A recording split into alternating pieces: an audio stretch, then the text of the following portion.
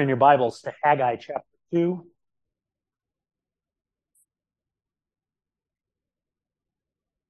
You can find Daniel or Hosea. You're not far. Hosea, Joel, Amos, Obadiah, Jonah, Micah, Nahum, Habakkuk, Zephaniah, Haggai.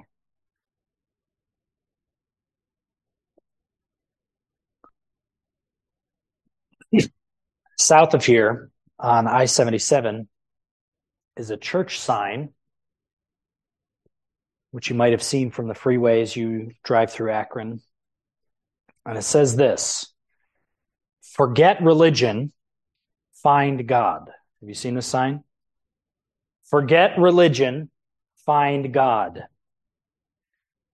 And it expresses this popular idea that forsakes all external forms of religious activity and requirements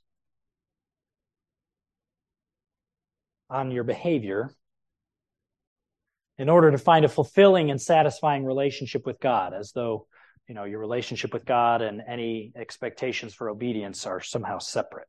And I'm not trying to interpret everything that they mean by that, but it does express a very popular common idea that divides these things. I draw your attention to just a slogan because this is something that people often espouse. It believes God and religion are separate. And if what we mean by religion, if we're separating this, if we say, forget external things and focus only on God, we'd probably have to call that what? We'd probably have to call it mysticism, right? Because that's probably coming apart from obedience to the Bible and faith in God's words. I don't want anything formalized. I don't want expectations placed on me. I just want, maybe in a previous generation, you've heard it called, I'm a Jesus freak, okay? I'm all about Jesus. I'm not about any of the moral requirements, anything like that. But perhaps you've seen this distinction made in the opposite direction. I believe this is much more common in a place like this, in a place like our church, among professing Christians, maybe that would come to a church like ours. And that would be this: forget God, keep religion. Have you ever seen that? What would we call that? That's hypocrisy. But we do this, don't we? We get it in our minds that if we do all the right things and we do all of the things that we want to do, God will bless us no matter what. We can have all the benefits without really following all the requirements. We try to obtain God's blessing while being complacent about loving obedience. We do this sometimes. Well, the truth is, a life without love for God is actually like rotting fruit that contaminates everything it touches. A life without love for God contaminates everything. In the days of Haggai the prophet, God had begun to bring his people back from exile. You remember Jerusalem is conquered by Nebuchadnezzar. They're 70 years out of the land of Israel. God is starting to bring people back in remarkable ways.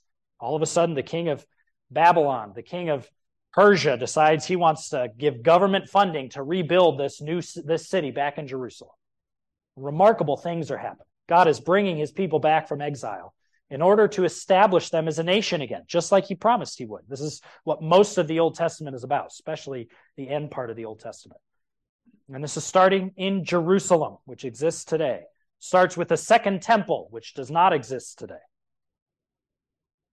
God was beginning by bringing the temple back. He was going to have his people build it, build the city walls. That's what's going on in books like Ezra and Nehemiah, Zephaniah, Haggai, Zechariah, Malachi. These are the prophets and priests and men who are dealing with this phase of Israel's history. But when the people arrived, they got caught up in temporal things. In the book of Haggai, the reason Haggai came and ministered to the people is because instead of building God's house, they built their houses. They didn't pay attention to what God wanted them to do. And maybe you'd say, well, they have to have shelter, don't they? Well, that's what they said. And God sent a prophet to confront them about it because their priorities were misplaced. And they came at the expense of obeying God. And it's not This idea that God is homeless, we call it the house of God. We have all these phrases for the temple. It's not that God was homeless until they built him a house, and so he was bullying them or anything like that. It's that God wanted his people to value his presence with them. Because where did God meet with his people? He met at the temple.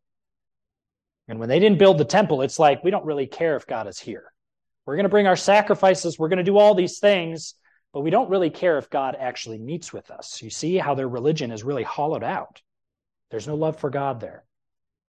He wanted them to prioritize his honor above all of their own needs and wants and fears. There's still political pressure against them. They're vulnerable. They don't have city walls. How are we going to build a temple? What's the point of building a temple if we can't defend ourselves? We need to do all of these other things. Well, here's this person intimidating us. This person's going to bring legislation against us. They had excuses, and ones that make a lot of sense to us, don't they? But God says, I want you to make me your priority and my honor. But they didn't. And so God disciplined them. That's really what's going on in Haggai chapter 1 and the beginning of Haggai chapter 2. God is coming to the people in Jerusalem. It's in shambles. They've just barely started some of the work. And God says, you need to build my house. And they're fearful, but they obey. And then at the beginning of Haggai chapter 2, just a couple weeks later, God comes to the people again through the mouth of the prophet Haggai and says, I'm going to encourage you. They felt overwhelmed by the task, but God knew what they needed. And so he encouraged them. He encouraged the leaders. He encouraged the people. He pointed them back to his word and said, I'm going to keep my promise. I brought you here. I'm going to keep you here. I will defend you. Trust me. And that helped them. And within a few weeks, even though it was overwhelming and discouraging, they were still obeying. But then in the span of just 2 months later, God again spoke through the prophet Haggai to the people in order to give them a lesson on consequences. What is one thing that children need to learn? They need to learn cause and effect.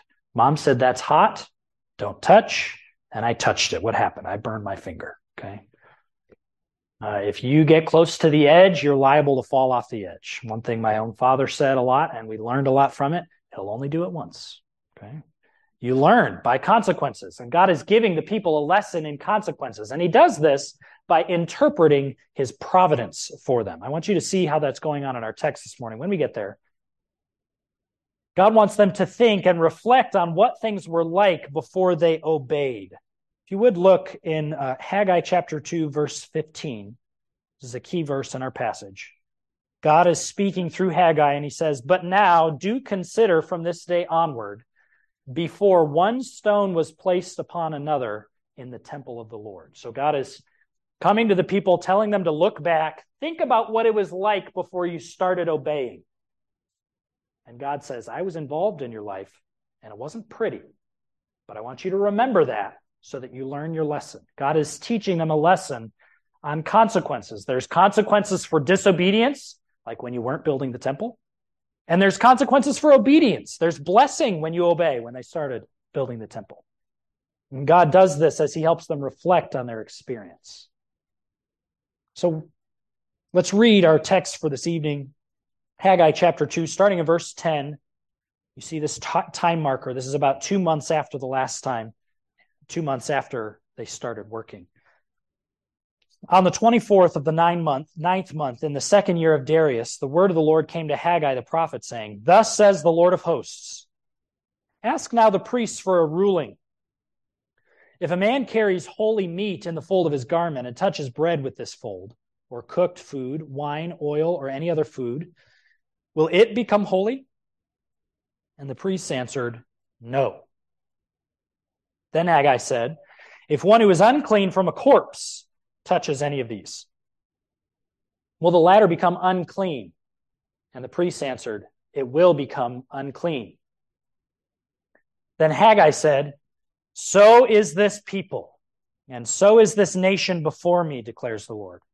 And so is every work of their hands, and what they offer here is unclean. But now, do consider from this day onward, before one stone was placed on another in the temple of the Lord. From that time, when one came to a grain heap of 20 measures, there would be only 10. And when one came to the wine vat to draw 50 measures, there would be only 20.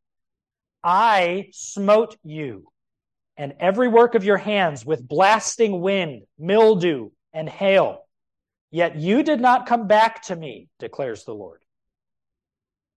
Do consider from this day onward, from the 24th day of the ninth month, from the day when the temple of the Lord was founded, consider. Is the seed still in the barn? Even including the vine, the fig tree, the pomegranate, and the olive tree. It has not borne fruit. Yet, from this day on, I will bless you. This is the word of the Lord. Maybe you'd ask yourself, what relevance does grain and wine and vats and temples and priests, what does that have to do with me? I think you can see how this applies to you as you ask, what is it like when you try to get God's blessing while not truly, fully obeying him? That's what the people were doing. And there's a way that God operated towards them that is really true for us today. What is it like when you forget God and keep religion? God draws our attention this evening, I believe, to how disobedience paints your whole life in two ways. First, when you won't obey God from your heart, everything you do stinks of sin. What I'm talking about here, obedience from the heart, I'm talking about obeying in every way that you know God wants you to. Okay? I'm not talking about things that are beyond you, things that you don't realize you need to do yet. I'm talking about the things that you know you should do, but you won't do. The people knew they should build the temple, but they wouldn't. They were afraid. They had misplaced their values. Maybe they had even forgotten, but they were culpable. When you don't obey God, when you won't, that's the key word, when you will not obey God from your heart, everything you do stinks of sin. And I want you to see how God illustrates this with a principle from the law through the mouth of a priest. And what was a priest? This is the person who explained the law to the people. They would come to the temple and the law would, the priest would explain and teach them the law of God, Genesis through Deuteronomy. So God tells the prophet to ask the priest a question about the law. Look at verse 11. Ask now the priest for a ruling. If a man carries holy meat or consecrated meat, it's ritually pure, okay, in the fold of his garment, and touches bread or food or wine or oil or any other food with that consecrated meat, will that thing that was touched, will it become holy by that contact? And what's the answer? The priests know. It's an easy one. No. But then he asks a different question. If one who is unclean from a corpse, it was in the law of Israel that if a person touched a dead body, Samson touched the corpse of a lion to take out the honey from it, and he was unclean, but he didn't tell people. So he was actually contaminated in the law of God, in the view of the law of God, but because he wasn't honest about it, no one knew that he was contaminating them. He had touched the dead body of a lion. It was in the law of Israel. If one who is unclean from a corpse touches any of these foods, will those foods, they couldn't become holy by contact, but can they become unclean by contact? What's the answer? Yes, it will become unclean. What's the point? Point is this: doing the right thing externally doesn't make your heart good. But doing the wrong thing externally does mean that your heart is bad. Do you get that? Just because you do all the right things on the outside doesn't mean you have a good heart. But when you do the wrong things on the outside, that means your heart is bad. Because out of your heart flows the issues of life. Impurity is contagious, you could say. Holiness is not. That's the lesson. Maybe in our day, you'd say it this way. A father who is healthy can't give his sick son his health, right? But a son who has pneumonia or whatever else, he can give that sickness to his father, can he? Sickness is contagious. Health is not. And then what's the application in the mouth of the prophet? Verse 14, so is this people, and so is this nation before me, declares the Lord, and so is every work of their hands, and what they offer there is unclean. Doing the right thing on the outside doesn't mean that your heart is right. And that's what the people were trying to do. On the outside, they were still bringing sacrifices to the temple that didn't even exist. They were still bringing sacrifices, but they didn't really love God enough to obey him. And what did Jesus say? If you love me, keep my commandments. They didn't love God. They weren't actually obeying him, but they were carrying on in the formal externals of religion. And you know what God says? I hate that. God hates what I call substitute obedience. What do I mean by substitute obedience? Well, when a father tells his son, okay, son, it's time to clean up so we can go to bed, put that toy in your toy bin, and you as the son say, okay, Dad, I'll pick up this toy, I'll put it in my bed so we can go to bed. What is that son doing? Is he actually obeying? No, he's substitute obeying. That's not obedience. That's self-will. It's a refusal to submit and do the will of someone else. But what does that look like for you and me? When God says, let no corrupt communication proceed out of your mouth, but that which is good to the use of edifying, so that it may minister grace unto the hearers, and you say, okay, I'll just stop talking to that person. I'll stop talking to him. I'll stop talking to her. That's not obedience. That's the appearance of obedience, but it's not really a heart to obey the Lord. It's not ministering grace to those who hear. When God says, be kind to one another, tender-hearted, forgiving each other, even as God in Christ has forgiven you, and you say, okay, I'll stop shouting at her now. Are you obeying the Lord? Is that actually a heart of love for the Lord and for others, or is it just the appearance of it? When God says, husbands, love your wives as Christ loved the church, and he nourishes and cherishes her on the word, and you say, okay, God, I put my tithe in the offering box today. I hope my wife listened. Are you obeying God from your heart?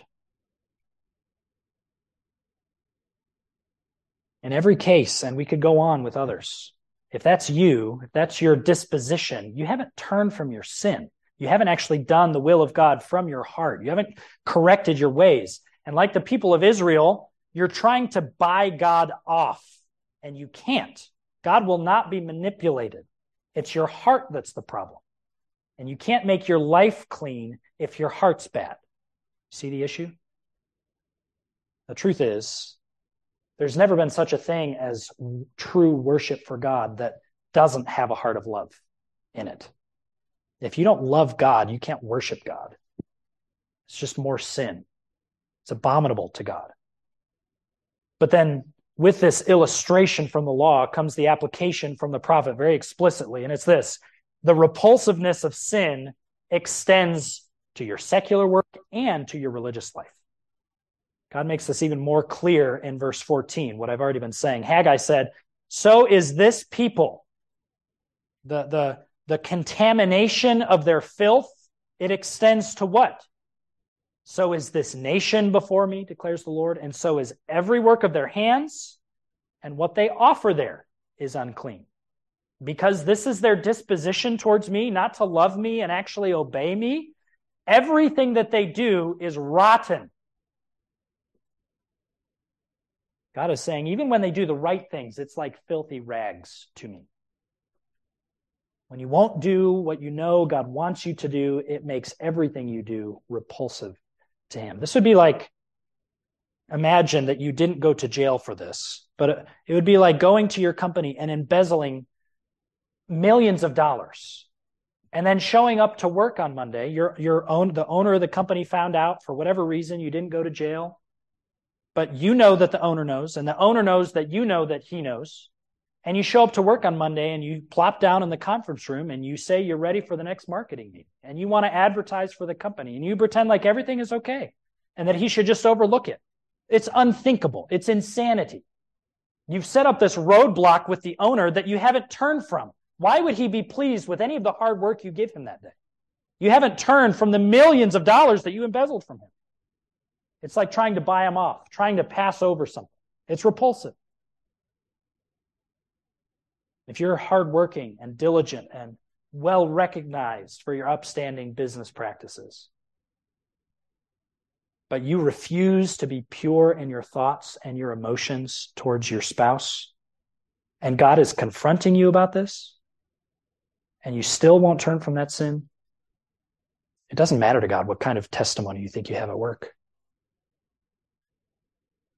Or it could be that you really throw yourself into your students and you pour into the ones that you're giving care to, and you really make a difference in their lives, but you refuse to give God the priority in your life that you know that he wants.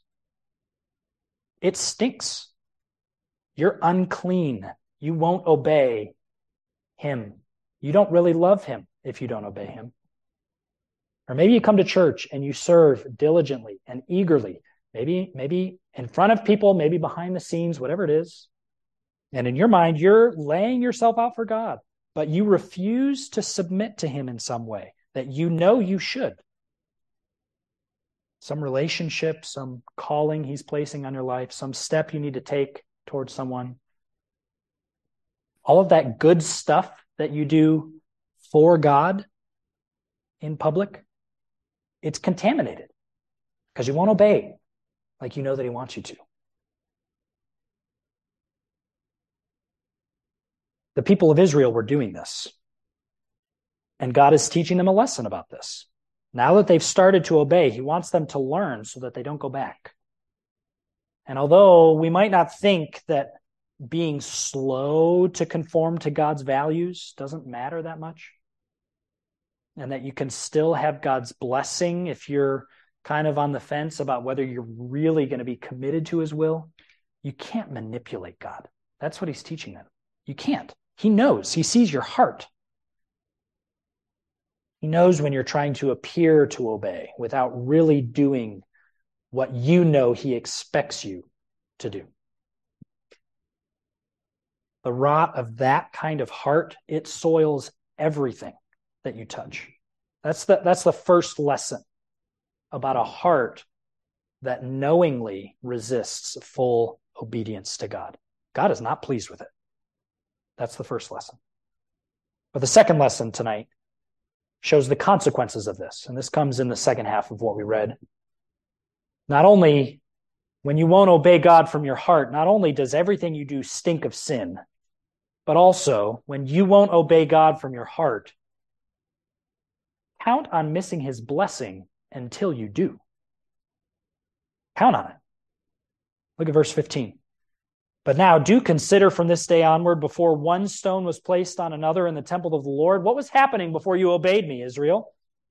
You came to something you expected you got 20 out of, and all you got was 10. You came to the wine vat to get 50 measures, all you got was 20. This is like a 60, I actually forget the math. It's a major percentage of a shortfall here economically, right? And then God makes that explicit. I did this. I smote you. Verse 17. And every work of your hands with blasting wind, mildew, and hail. Yet you did not come back to me, declares the Lord. This was before they obeyed, and they were without God's blessing. And he's telling them, count on that happening again.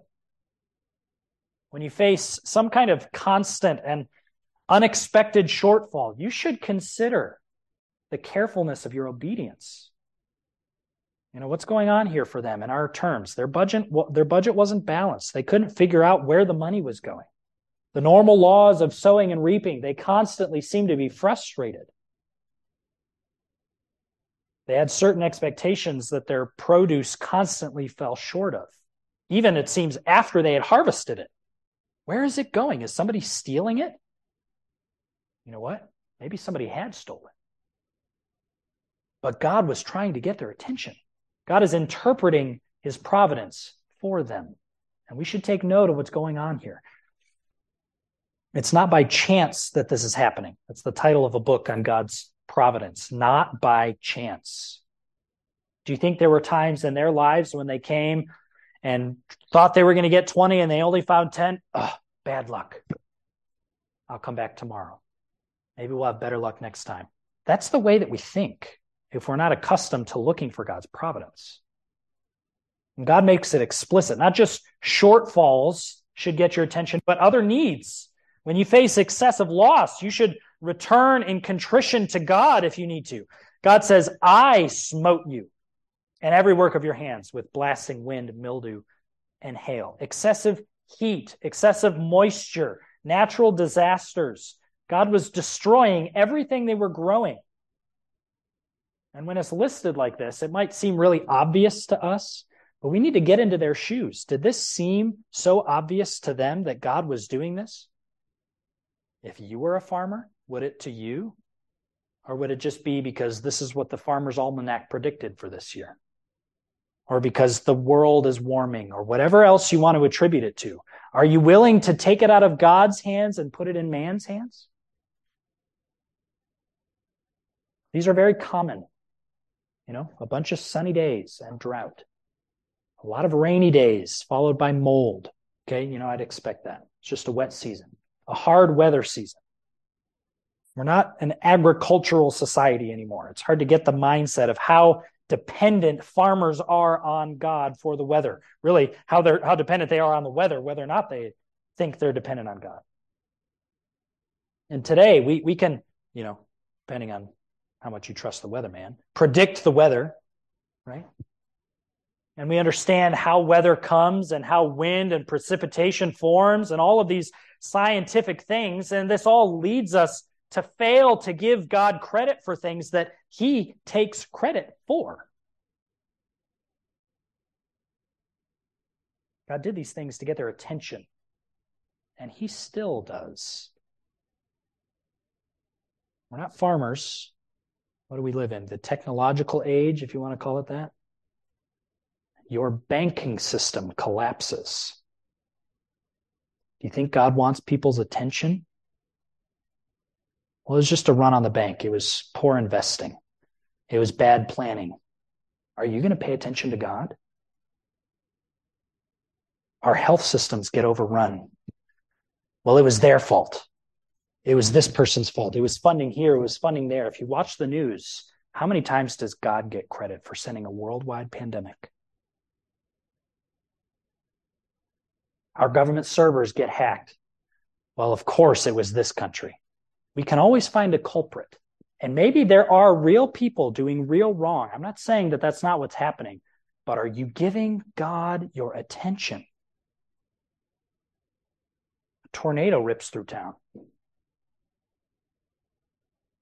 But maybe it's more personal. Can I say this? Your computer crashes. It is frustrating. Does that give you pause to say, okay, God, I need to give you my attention in some way? I don't know what it is. Please open my eyes to it. Your car breaks down. My in-laws have a knack every time they come to Ohio. It's 3 trips in a row for getting a nail in their tire. Welcome to Ohio. Are you willing to give God attention? He's working by providence. Your washer floods. Your dryer fritzes out. That should make you turn to God and at least consider. Of course, maybe you'd say, well, I'm not always in sin when I get a flat tire. Okay, I agree with that. That's not always what's happening. There's a number of reasons God might bring someone to something like that. And it might not have to do with disobedience. But don't forget that God brought it into your life, and then it might be because of sin. You should at least think about it. I heard someone say once, maybe it was J.C. Ryle, when you see God bring a trial into someone else's life, assume that it's for testing their faith. When God brings a trial in your life, assume it's discipline for sin. Okay, we need a way to think about this where we're assuming the best about others and we're being gracious toward others, but we need a way to think about God's providence that is strict with ourselves and serious about giving God credit that he wants credit for. Just because you can find a cause for everything and blame a culprit for everything in our scientific digital age doesn't mean you shouldn't look to God when things go wrong. And I'm convinced that often in our country, we won't look to God because we can find a culprit.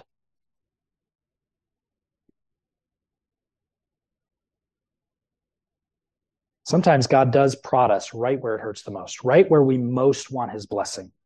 Why were these people still bringing a lamb to the altar? That cost them something. Why were they doing this? They wanted God's blessing. They wanted the fruit of the land. So what did God do? God took the fruit of the land. But it's not his malice to do that. He's not a bully. He just wants your heart. He wants you to love him. And he knows that when you're just carrying on with all the externals and you're not obeying him, that's a dangerous road for you. So finally, when you do start to obey God and you find your needs being met, you should humbly praise God for his faithfulness. Look at verse 18. Do consider from this day onward, from the 24th day of the 9th month, from the day when the temple of the Lord was founded, from the day of their obedience, consider. Is the seed still in the barn? Even including the vine, the fig tree, the pomegranate, and the olive tree? It has not borne fruit. Yet from this day on, I will bless you.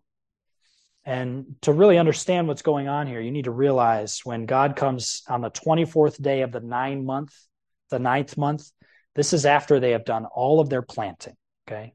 So this would be like springtime for us. The early rains are starting to come for them. It would actually be more like the December part of the year for them.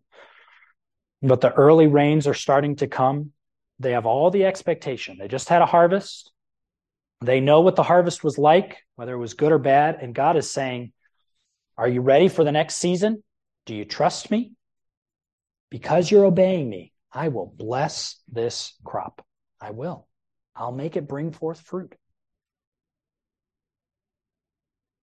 It hasn't borne fruit yet. Yet from this day on, I will bless you. They've begun work on the temple. God wants them to know that this harvest is going to be a good one. It'll be different than last year when they weren't obeying, when they weren't building God's temple, when they didn't care about God's presence with them, when they didn't have integrity in worship before God. He's really just helping them reflect on this change of circumstance. Remember what it was like before? Know that now that you've obeyed, you can take me at my word. Things are going to change. He's encouraging them to trust in him, right as they set out to obey him. And the point is, God knows when your heart is set to obey him. God knows. He knows the exact day that you commit to do it. And you might not do it perfectly. Were there days when they were fearful, when they wanted to quit? Sure, there were. Are there days when we don't feel like obeying? Days when, surprise, surprise, we sin? Yes, of course there are. But when your heart is set to love God and to obey God, you don't just give up then. You repent of your sin and you return. And that's what God wants. That's what he wants. He wants your heart. When that happens, you're no longer unclean in his eyes, impure. He's pleased with all of that right conduct at work, all of the effort that you're putting in at home, into your students, before your bosses. God recognizes that service to him because you have a heart of love for him. But until then, it's really just all about you, isn't it? I want religion so that I can get God's blessing. Forget God, keep religion. God brings it right out into the open. A life without love for God really is like rotted fruit that contaminates everything it touches. But if we state the opposite positively, a heart of love for God is like a precious jewel that God prizes. That's what he wants. If you're in a place where you won't obey God, just know that all of the good things that you're doing, that doesn't make God pleased with you. He sees your disobedience. You've set up this idol right in front of your face. And even though you want to forget about it and pretend like it's not there, God sees it. And you can count on, as long as you won't obey, you can count on not having his blessing. But the moment you do, the moment you turn from that sin and you start obeying God in whatever way it is that he might want you to, you can count on his blessing. That's what God wants. He knows that when we go the way of our own sinful heart, it's the way of destruction. Really, what were they doing when they were kind of just starting down the front of this path? They were starting down the exact same path that they were on before they went into exile. And God didn't want that for them. God wanted them to worship out of new hearts of love for him. And that's what he wants for you too. So is there something that you know that God wants you to obey him about? Let me encourage you. Return to the Lord. Maybe just read the book of Providence in your life and see how the Lord has been trying to get your attention to come back to him. And if you don't see that in your life, and I'm not trying to scare anybody or anything like this, but if you don't ever see God's discipline in your life, that should make you wonder. Because what does the Bible say? God disciplines those that he loves. He chastens every son that he receives. So if you find yourself and you're a church, I'm going my own way and I'm getting away with it and I'm never meeting any opposition, God is never trying to rein me back in, you should ask the Lord to search your heart. You should be very careful to return to him. Anytime that we set about to read the book of Providence, I've used that phrase, to try to understand what God is doing, it would help to have someone come and interpret it for us like God does, right? Our interpretation often stumbles, but may the Lord help us at least to give him attention when trouble comes, so that we're not carrying on, just contaminating everything we do because we won't obey. May the Lord help us to obey out of love for him. And it is a precious promise. It is a precious promise that he will help us, and we can ask him for that. And he will receive us if we ask for forgiveness. If we confess our sins, he is faithful and just to forgive us our sins and to cleanse us from all unrighteousness. Let's pray. Father, we thank you for recording things like these for our instruction. I pray that you would give us instruction from it. Help us to be tender to your leading. Help us not to harden our hearts. Help us not to deceive ourselves. Lord, it's very clear in your word that those who love you obey you. And if you have us in a place where we're in obedience to you in every way that we know how to be, we bless your name for that, because that is a far cry from where we would be before you rescued us. But Lord, if there is someone here that knows that there's something that they should do that they have not been willing to do, I pray that you would trouble them in their conscience. But Lord, more importantly, bring them back to you. We want to see people restored and walking in the joy and fellowship of obedience to you.